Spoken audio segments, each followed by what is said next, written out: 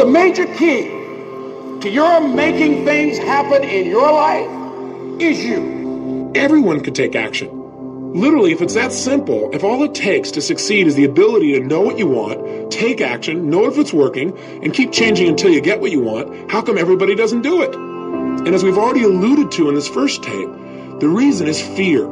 And the fear is usually fear of failure or success or rejection.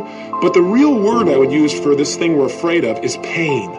Failure is a massive part of being able to be successful. You have to get comfortable with failure. You have to actually seek failure. Failure is where all of the lessons are. You know, when you go to the gym and you work out, you're actually seeking failure. You want to take your muscles to the point where you get to failure, because that's where the adaptation is. That's where growth is. When we come across something that's very hard and we try it once or maybe twice, we then say, we're done, we can't do it anymore.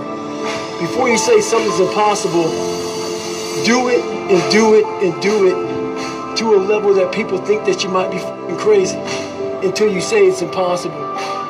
I believe that every single person on this earth is driven by two forces. Number one, their need to avoid pain. And number two, their desire to gain pleasure. Successful people fail a lot. They fail a whole lot more than they succeed, but they extract the lessons from the failure and they use that, the energy, and they use the wisdom to come around to the next phase of success. Why don't you challenge yourself to be better? Why don't you challenge yourself to do something that you wanted to do years ago, instead of settling with what you're doing now? And you're just doing it day after day after day, and you're tired, and you're depressed, and you're stressed, and you get mad at everybody for doing anything to you, which you are the one who didn't challenge yourself.